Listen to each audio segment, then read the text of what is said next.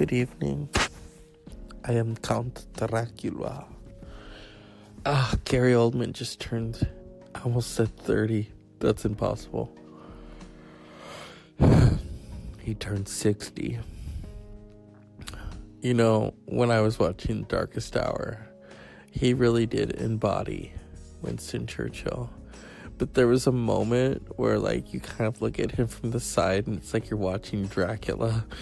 I was like, oh shit, they made a sequel where he eats the Tower of London, you know. Yeah. Oh, that was just so crazy. There's parts of Dracula that I don't like, so.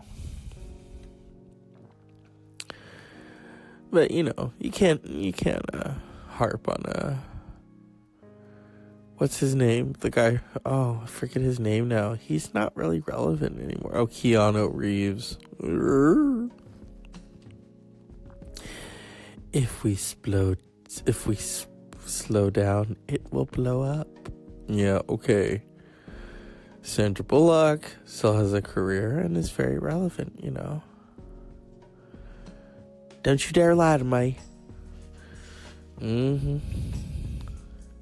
You threaten my son.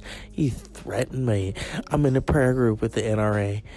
I'm so-and-so, and I'm always packing. Anyway. I need a drink. Oh, that makes me think of the movie Blue Sky.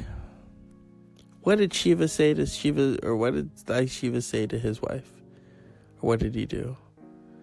He bought her a drink. You know, in these moments I think of Elvira, Mistress of the Dark, embodying one of my puppies and running around going, party, party. Now that would make the dogs a lot funner, and the kids would be going, what is wrong with Cookie? She's turned into Elvira, Mistress of the Dark. Mistress of the dog, basically. You know, I don't know if they have catnip for these dogs, but it sure would make them party. They're not barking anymore. Bring on the wind, the rain, and Annie Lennox.